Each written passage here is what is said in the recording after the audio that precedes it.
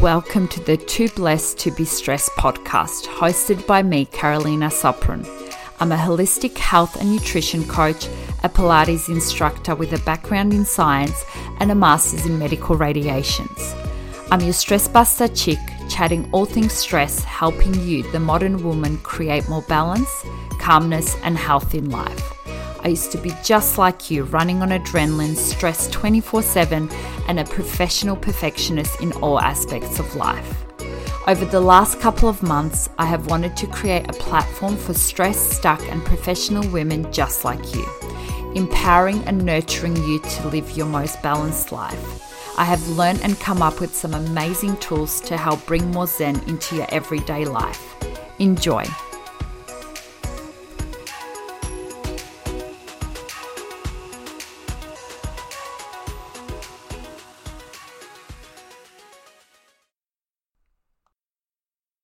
Hello, darlings, and welcome to Season 2, Episode 22 of the Too Blessed to Be Stressed podcast. I'm super excited about today's episode because I have a beautiful guest on the podcast. Suzanne Culberg is an international mindset coach who transforms bodies and minds and is the author of the Beginning is Shit, an unapologetic weight loss memoir. Suzanne believes that women often overconsume food, work, or social media because they give too much to help others.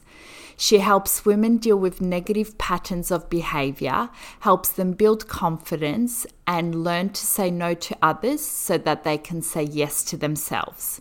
In this episode, Suzanne and I discuss her personal weight loss journey, how women can start to shift their mindset in order to lose weight, how women can start putting themselves first in life, and how they can better create boundaries in their life. I'm so excited to share Suzanne with you. I hope you enjoyed the episode. And remember, life is for living, not stressing. You are too blessed to be stressed. Hello, Suzanne, and welcome to the Too Blessed to Be Stressed podcast. I'm so excited to have you on the show. Thank you so much for having me, Carolina. So I want to start off the podcast by, learning a little bit more about you. Even though we've had conversations outside of the podcast, I would love for you to share with the audience who you are, what you do, and how you started your business. Certainly. It's so funny. I always laugh when I get asked this question because the introvert in me kind of dies inside. Reminds me of school. Get up and introduce yourself. I'm like, no. So I'm Suzanne Culberg. I am the accidental entrepreneur. I actually worked as a government job for many, many, many years. And when I had my second child, I went back to work between children. But when I had my second child, my office was over an hour from where I lived. And when you have one child and you drop them at daycare, if you need them picked up, a friend can usually help you out. Like one child car seat's not that hard. But once you have two and you're that far away, life gets really, really challenging. So I thought, I'll take some time off work. And that lasted 6 months until I was bored. So I originally started as a VA, helping people with client care. I'm not very a tech person. During this time, I was releasing a significant amount of weight. So 78 kilograms, so like an entire person. And I was documenting it on Facebook and some people reached out to me and said, hey, can I work with you? And I was like, oh, it hadn't occurred to me. And I was like, sure. So I went and studied a coach certification because I had a coach myself. I still do to this day. I believe a coach without a coach is like a doctor without a doctor. And I started my coaching business that way. And isn't it amazing? I find, and it's been a little bit the same with me with my journey, most coaches, regardless of, what they do, they end up coaching people in something that they went through. And I think it's just so incredible because not only do you have that experience and you've gone through it, you know how the client feels. And I feel like that makes it so much more better and beneficial for the client as well. 100%. And so what is the one thing that you do often to help manage your stress levels? I was going to say one of two things. The easy come to hand in the moment thing, like when I'm feeling stressed and I'm conscious of it, is walking, getting outside, fresh air. It doesn't have to be fast paced. It doesn't have to be far, but just I find getting my energy moving. So I'm not sitting in that thinking, overthinking, disaster planning, doom scrolling kind of thing that we all get into. It's like, put your earbuds in, go out for a walk, listen to some music, listen to a podcast, but just get that energy moving so you're not sitting in the like overwhelm. And then the other thing is journaling. And it's funny because when I most need to journal is when I least feel like doing it. Hence the walking's in the moment where I'm feeling like actively stressed. And journaling is something I try to do as a practice. I'm not perfect. They say you teach what you most need to know. But people ask me a lot about journaling, and it's like, well, you have a physical shower every day to wash your physical body. Well, hopefully you do. Sometimes not. Yeah. And journaling is kind of like that, but for my mind. And people ask me, like, what if someone reads it? And I'm like, do you have a shower and put a plug in and keep the dirty water? And they look at me horrified. And I'm like, you don't need to keep the journal pages. It's not to read back. It's not for anything else. It's just getting out of my head all the stuff that I'd never say out loud and onto the paper and then shredded, or I use a Remarkable now, like a tablet thing. I can just wipe it and it's just gone. And to me, it's like, you know, the mental shower that I need to clean up all my dirty thoughts. Yeah, absolutely. I actually call that a brain dump with my clients, and I say the same thing. It's like allocate those 5 to 10 minutes and just free flow. It doesn't matter what you write, just get everything out of your head onto paper. And again, you don't have to read it, but you feel so much better for it after you've done it. Totally, 100%. So I want to go back to the start, and I want to start with your weight loss journey. What did that look like for you? And I guess what triggered it off for you? It sounds like an easy question, but it's actually a complicated one. So originally, I was actually put on my first diet when I was 4 by my parents to fit in the flower girl dress for my oldest sister's wedding. So I had the dress fitted, and like I'd always seen my mum and my older sisters like suck their belly in. So when the dressmaker was measuring me up, I sucked my belly in. I thought that's what you did. So obviously when the dress came, it didn't go anywhere near me. Now, bless my mum, like, you know, there's the power of hindsight, because I'd like to think if this kind of thing happened to my daughter, I'd be like, let's just pay the lady to get the dress let out. Yes. But I don't know if it didn't occur to her or I'm not sure. So like, I don't mean any judge or shame towards her. Like, she did the best she could with what she had, but she was like, we're going on a diet. So all the, you know, like muesli bars and things went in the bin, and it was like fruit, and we started on Monday, you know, the universal day to change your life. Good old Monday motivation. Invariably, we'd quit by Friday and have a weekend binge fest and then start again the following Monday. And that was basically my life from 4 to when I moved out at 18. And I didn't know any other way to be. And as a child, we learn by modeling and what we see firsthand. And, you know, skim milk, because when I was young, low fat, like no fat, skim was the thing. And it was full of sugar. But anyway, so that was the life I led for when I was growing up. And then when I moved out, I was really excited. This sounds embarrassing, but anyway, that I was old enough, because I was 18, to join Weight Watchers. And as I reflect on that, I think, oh my God, imagine being like happy enough to join a dieting program. Like it gives me the heebie-jeebies, but it was the case. So I joined Weight Watchers and I lost 43 kilos. And I was at uni at the time, studying to be a doctor. And in my 5th year of medical school, I left to become a personal trainer. So once again, accidental entrepreneur. Hadn't made the connection till now. But anyway, I did personal training for a couple of years, and then I moved interstate, got married, moved interstate, regained all that weight plus interest. And yeah, that was not a very nice time in my life. Started my government job then.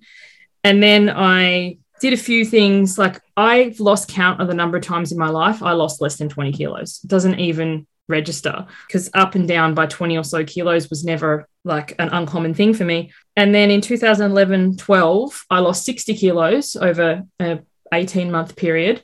And then I got pregnant. So I'd like to say I was mindful in my pregnancy, but I wasn't. I was like, let's just let loose. And I regained all that weight back, had my daughter, didn't lose any weight, got pregnant with my son. Like, I didn't think you could get pregnant that big. And when I had my son, I had him by a cesarean because I ended up with a emergency cesarean with my daughter. I was lying on the table and I could hear the doctors and nurses in the room. And I don't know, I assume they didn't think I could hear them. Like, you know, when you're in a little room and they put the spinal in, and they made some joke about what if they dropped me on the floor? Like, they wouldn't be able to get me back up. So in this moment, like, where I'm, you know, supposed to be happy and excited about being my baby, I'm freaking out about, like, what happens if I end up on the floor and, like, I can't be this big and I need to lose weight. And I'm like, I can't do this again. Like, for 25 years at this stage, I've either been dieting, like detoxing or retoxing. There's been no in between. And I was like, I know something needs to change, but I can't put myself mentally through that again, because there's the physical toll of yo-yo dieting, but there's the mental and emotional toll, which often, like, when people say, oh, I'm so worried about you, like, you know, physically, I'm like, what about my mental health? What about my emotional health? But anyway, I then started the mindset journey that over the ensuing 3 years released 78 kilograms. But it wasn't like I saw the light or I found the thing or everything was roses. It was work, but not the work as in that dieting was, where you had to measure and force and, you know, willpower it. But it was more like, why am I eating when I'm not hungry? What am I really hungry for? What am I trying to solve with food? And, you know, what is this? And that was the journey that I then went on. Yeah, amazing. Thank you for sharing that. Because I think, dieting is exhausting, isn't it? I think, you know, so many women at one stage or another diet. There's so much mental and I guess mental energy that goes into it, even though people look at you physically, regardless whether you're overweight or underweight. It's a whole mental thing behind it that is usually the cause of you either overeating or undereating. This episode is brought to you by the Stressless Journal. After spending most of my 20s chronically stressed, I came down with a mystery chronic illness at the end of 2015, which I'm sure was caused by my inability to manage stress and anxiety. While on my journey to better health, I discovered journaling, and it helped me so much in dealing with my stress and anxiety and in processing my feelings and emotions. And this is why I created the Stressless Journal. The Stressless Journal was created to encourage modern professional perfectionist women to take back control of their stress and to help them create more balance in their life. The journal provides women with tools to help them view stress in a different light and to better manage the impact that it has in their lives. It encourages women to take back control and help them live their lives in the present moment. If stress is something you struggle with on a daily basis, then this journal is for you. You can purchase your copy of the Stressless Journal by heading to the Knowing Her Wellness website shop, www.knowingherwellness, all one word, .com.au/shop/. Now let's get back into today's episode. So what I guess would be your mindset shifts for women that want to shift their weight and want to start their weight loss journey? It's not going to be what people expect. Like it's interesting in an industry that's, I don't know how many $1 billion and everything you've kind of feel you've heard before. My premise and my invitation for people is, what if you're overweight because you overgive? What if you give too much help to others and then as a result end up eating too much yourself? Because what tends to happen is we're smart people. We know what to do. It's not a matter of finding the right plan, the right program, like whether you call it points or calories or I don't know, like, you know, it's all the same thing, just put in a different little bow. And I deliberately don't have a methodology in that for that very reason, because it's not like I found the secret sauce that 7 billion other people haven't found. Yes. But what happens is we make a plan, we whether it be a meal plan or we've just done a big shop and we've got all the fresh stuff in the fridge and we're like, okay, yes, And then could you just pick up my script? Oh, the kids need something. Oh, the school's just rang. Oh, mum needs help. And you drop everything, and your healthy stuff's wilting in the fridge, and you grab Cheap and Cheerful on the way home to keep everybody happy because you've given so much that you've got no reserves left. Like, you're burnt out, you're stressed. I love, Too Blessed to Be Stressed, the podcast is so stressed that then you overconsume, whether that be eating or scrolling or working or apps. Like, you overconsume in some way, and then you feel guilty. You're like, oh no, here I am again. I've just got to find the right plan. And you're on Google looking at the next thing that you haven't discovered before. So my invitation is, how do you say no in a way that feels good? Because when you say no to others, you're saying yes to yourself. Yes, I love that quote. It's such an amazing one. Yeah, sorry, I was just having some water. So it's about, and it's scary to say no. If someone says, hey, could you do this? Especially if you've always been the yes girl or the people pleaser or the martyr, there will initially be some pushback. I would not lie and say, oh, you'll be fine. More often than not, it will be fine. Like, a lot of the things we do build up in our head, but there will be times when people are like, oh, you've changed. And I love to say now, like, I haven't changed. I've just become more me. So if someone says, hey, Suze, could you help me move house at 6 a.m. tomorrow? And people will laugh. But the things I used to do for people, I got some stories. And like right now, I would be like, no, actually, I could help you at 12 o'clock on Saturday, like, because, that's when I'm available. But they might be like, well, the movers are coming. Their inability to be organised doesn't have to be my problem. Yeah. But also, like, you might not actually be able to help with that. So if you're like, can you help me move house? Well, no, like, I've got a bad back or something. But what I could do is take your kids, so you've got your hands free. Yeah. Or I could bring over a meal, like a casserole or something, so you don't have to cook. Or like, so when I say no to others, so you say yes to yourself, I'm not saying be rude about it, but I'm just saying, like, weigh it up. What could you do? What's within the bounds? What do you actually want to do? Because, like, another example I give is the schools invariably do those things where they sell chocolates, the fun, the drive to make money, fundraiser. That's the word I'm after. Yes. Yeah. And they send them home, and they're like $4 a packet, and you end up with like 50 packets or whatever. And I buy them. Like, I'm a foodie, I'm a chocoholic. So then I eat $200 worth of chocolate that I don't need, and I feel sick and guilty. And the school makes $50 off that because they only get a percentage. So now I'm like, here's your chocolates. Take them back. Here's a donation of $50 because I'm going to spend $200 anyway.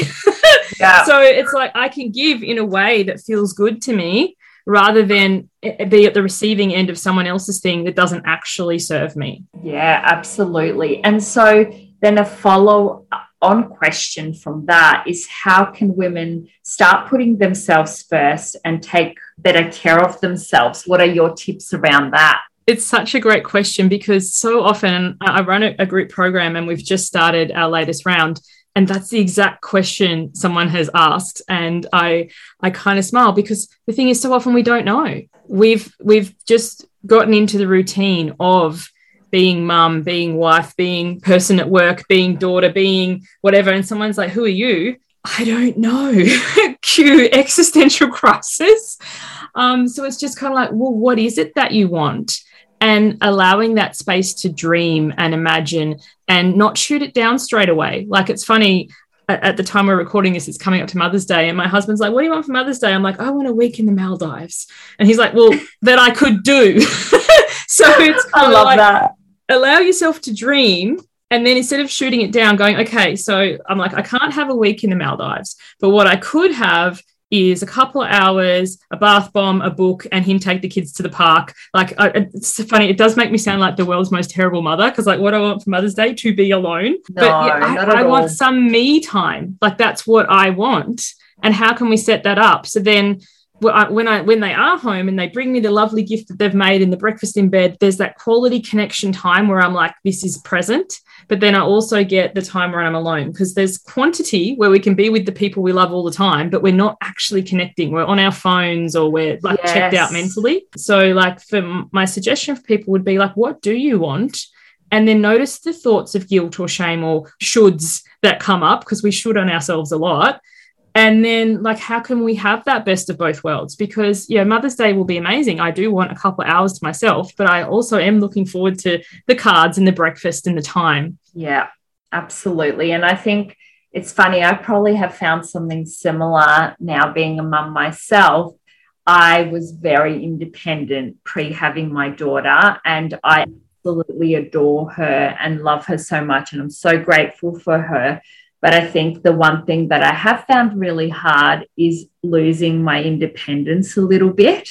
And I'm to say that, because I think, you know, a lot of mums say, oh, everything is absolutely fine and nothing's changed. But, you know, you have this little person that relies on you, and sometimes you do just want to sit there for 10 minutes and just not be needed, if that makes sense. So, that's so thing. And the thing is, I think I call these moments the emperor's new clothes, because so many people have them, but nobody says anything. Like, oh, it's amazing, it's the best thing ever. And it is, I don't know. It is. But do you remember the emperor's new clothes? Like, he was naked, but nobody was allowed to say, because if you said that he was naked, it meant that you couldn't see the clothes, like you weren't wise enough. So everybody pretended. So it's awesome, it's amazing. And I love this quote by Gretchen Rubin. She says, the days are long, but the years are short. Because, you know, that when you are having a struggling time, it feels like it's never going to end. And then suddenly you're looking back at their little pictures or, you know, their clothes, and you're like, I can't believe they were ever that small. Like, it went in the blink of an eye. So it's like not downplaying that you're having a hard time and pretending it's amazing, but also not making that mean that you're a bad mother or that you should feel any other way. Absolutely. And it's funny, before having my daughter, I waited to have her because I wanted to be present, because how independent I was, I'm really driven. So I really wanted to wait for the perfect time to have her, when I was ready, when I was present. I didn't want to have a child just for the point of having a child and be trying to focus on something different that I completely agree with that. You have to be present, and regardless whether you have a good child or maybe a not so good child, that presence, you will always remember being present with that child regardless of what's happening. And I think that's so important. And the things they remember too, like my children are 6 and 8 now, and we waited until we were a little bit older. My husband and I were together for over 10 years before we decided to have children, and we had what we thought was everything sorted. And then just before my 3-month scan, my husband got made redundant, and we ended up moving interstate, and everything that could go wrong did go wrong. So, you know, you'll figure it out regardless, because it happens. But sometimes, like, I can't remember, there was one recently, and there was a holiday, or there was a moment that I've always carried a bit of guilt around, because I was a little bit snappish, and I can't remember what happened, but my kids were talking about it the other day at dinner, and that all they remembered was this trip we took somewhere and whatever. And I didn't say, hey, what about this? But like, often we replay something over and over and over, and to them, they don't even remember that. So I think, not saying like ignore them or whatever, but a lot of the guilt that we carry, we downplay and make small all the really good positive things. Like, oh, I remember now, it was Christmas, and we went away, and we were going to buy this little tree, as you do, because we didn't want to carry one with us, and I couldn't find one anywhere. And to cut a very long story short, the only thing I could find, and we ended up on Christmas Eve, was this tiny little decoration in the shape of a Christmas tree. Like, it'd be no bigger than like your pinky. So our Christmas tree that year is a little thing that I hung on a clothes horse that was in the Airbnb thing we were staying at. And then I got it was horrific. I was so embarrassed. And I was like, oh, my kids are going to be ruined for life. They loved it. Best Christmas ever. You remember that time we went and we had that little decoration? I know. Something that you felt guilty about, they absolutely loved. So, and the same is, like, I'm not much of a baker at all, because I know if I bake, I'd eat. So I'm the ice cream cake mum. And I remember one year my friend's like, you can't get your kids an ice cream cake. Like, you have to make them one. She goes, I'll do it for you. And I'm like, oh, okay. So she made my daughter this frozen cake with stalactites of toffee and, like, you name it. It would have taken her hours. And then my daughter saw it, said, thank you very much. And then she's like, so where's my ice cream cake? I love it. Love it. It's always the way. And my last question, I guess, to you is, from your experience, how can women create better boundaries for themselves in all aspects of their life? It's going to sound kind of cliche, and I can sense the nascent eye roll from people, but it's first being really, really kind to ourselves, because often we do put ourselves last, and we do think, oh, once the kids are at school, or once they're in bed, or once this, then, and there's just never enough time for us when we put ourselves at the back of the to-do list, because the to-do list is never ending. So I'd really encourage people to be like really kind. And the other thing with boundaries is people can't uphold our boundaries if they don't know what they are. So often we can be really scared to say to people, like, please don't call me after 9, or can you message me before you come, like, don't turn up unannounced, or whatever it is. Like, first of all, everyone's boundaries are different. So like when I share my boundaries, some people be like, oh, who does she think she is, or whatever, which is fine. Like, and I think of stars, and I remember that star I read about once who only wanted yellow M&Ms, and I'm like, imagine just having someone sort that out. But anyway, I digress. It's understanding your boundaries are your own, like nobody else has to approve of them, and communicating them in a loving and clear way. And then also you've got to uphold them yourself first.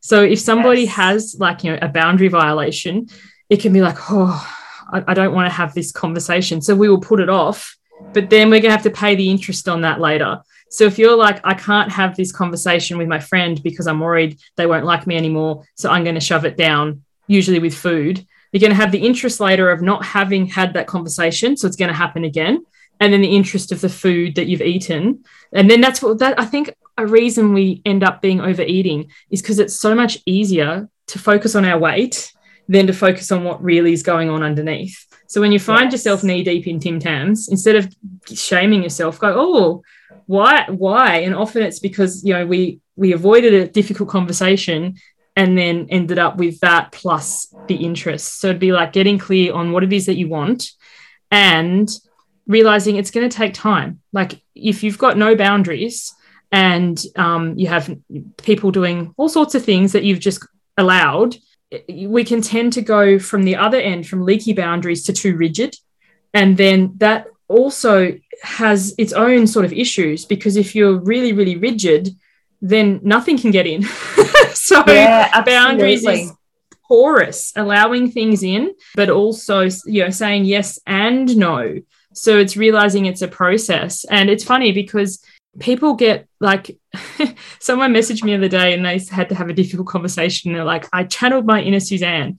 I kept that voice note. I was like, I wouldn't believe it, because I used to be such a people pleaser. You never would have channeled your inner Suzanne. But, you know, find somebody who you admire their boundaries and, you know, have a conversation with them, or have a look at how you can start to implement it slowly and don't end up going to the too rigid side, because it's going to be the same issue, different side of the coin. Yeah, absolutely. And I think, like we spoke about earlier, there's always emotion behind eating. So what the emotion is, we need to deal with the emotion to prevent either under eating or overeating, because there are two extremes, aren't there, always? Yes. And the thing is, it's kind of like it can be. It also, the thing with whatever we have is we're all different. So what drives it for one person can drive it for another, and it can be different. So with eating, sometimes it can be like there's so much in my life I can't control. I can't control the pandemic. I can't control my sick kids. But I can control what I eat. So it can be either by restricting or by like, this is the one place that I can let loose. So it can be something about that. It can just be like, this is the one area in my life, like food doesn't talk back. Food doesn't have an opinion. Food's always there. And it's exploring, like, what is it for you? The reason that you're turning to food, with kindness and compassion. The way if someone else came to you and said, like, you know, if your child was having an eating issue, how would you speak to them? You wouldn't be like, well, you should just know better. Like, we're so hardest on ourselves. And, you know, they say treat yourself like you would your best friend, and people go, yeah. But like, really do that. If someone came to you with the thing that you're struggling with, what would your response to them be? Yeah. And it would definitely, for me in particular, it would come from a place of kindness. Like, totally, you know, like, I mean, we forget also to treat ourselves how we treat others. So, you know, if we're a really empathetic person and we're really kind to people, we very often forget to give that kindness back to ourselves. Yes, to include ourselves in the kindness. So, like, it's funny because I work with overgivers, and a lot of people are like, well, I don't want to be stingy. Like, I love being generous. And I'm like, there is distinction. Like, for me, I love being generous. But when it becomes overgiving, like it's finding what it is for you, for me, it's when I'm more invested in them getting the result than they are. Like if I'm like, hey, Carolina, I think you would love this book or whatever. And you're like, oh, cool. And then I was generous. I suggested it or I gave it to you a gift and moved on. But if I'm like, have you read the book yet? What do you think? Have you read the book? Have you implemented it? Like that's going into the overgiving thing. So it's like working out where the difference lies as opposed to being like, oh, well, I can't give people anything. You totally can. But what is it coming from? The energy of being generous or the energy of like rescuing? Yes, absolutely. Couldn't agree more. Well, thank you so much for all your amazing knowledge. And where can women find you if they want to work with you? Certainly, they can come to my website, which is suzanneculberg.com. And I'm sure you'll link it in the show notes. I have a very unusual surname, but I see so do you as well. So. Yeah, exactly. I know. I always put stuff in the show notes. So by all means, I'll link everything in. Thank you. Thank you so much for having me. Have a beautiful, beautiful day. And again, thank you so much for all your knowledge. You're welcome. Thank you so much for tuning in today. If you have loved and enjoyed today's podcast, then please share it with your friends and family. If you have any comments or would like to reach out, you can find me on Instagram at Knowing Her Wellness. See you soon for the next episode of Too Blessed to Be Stressed.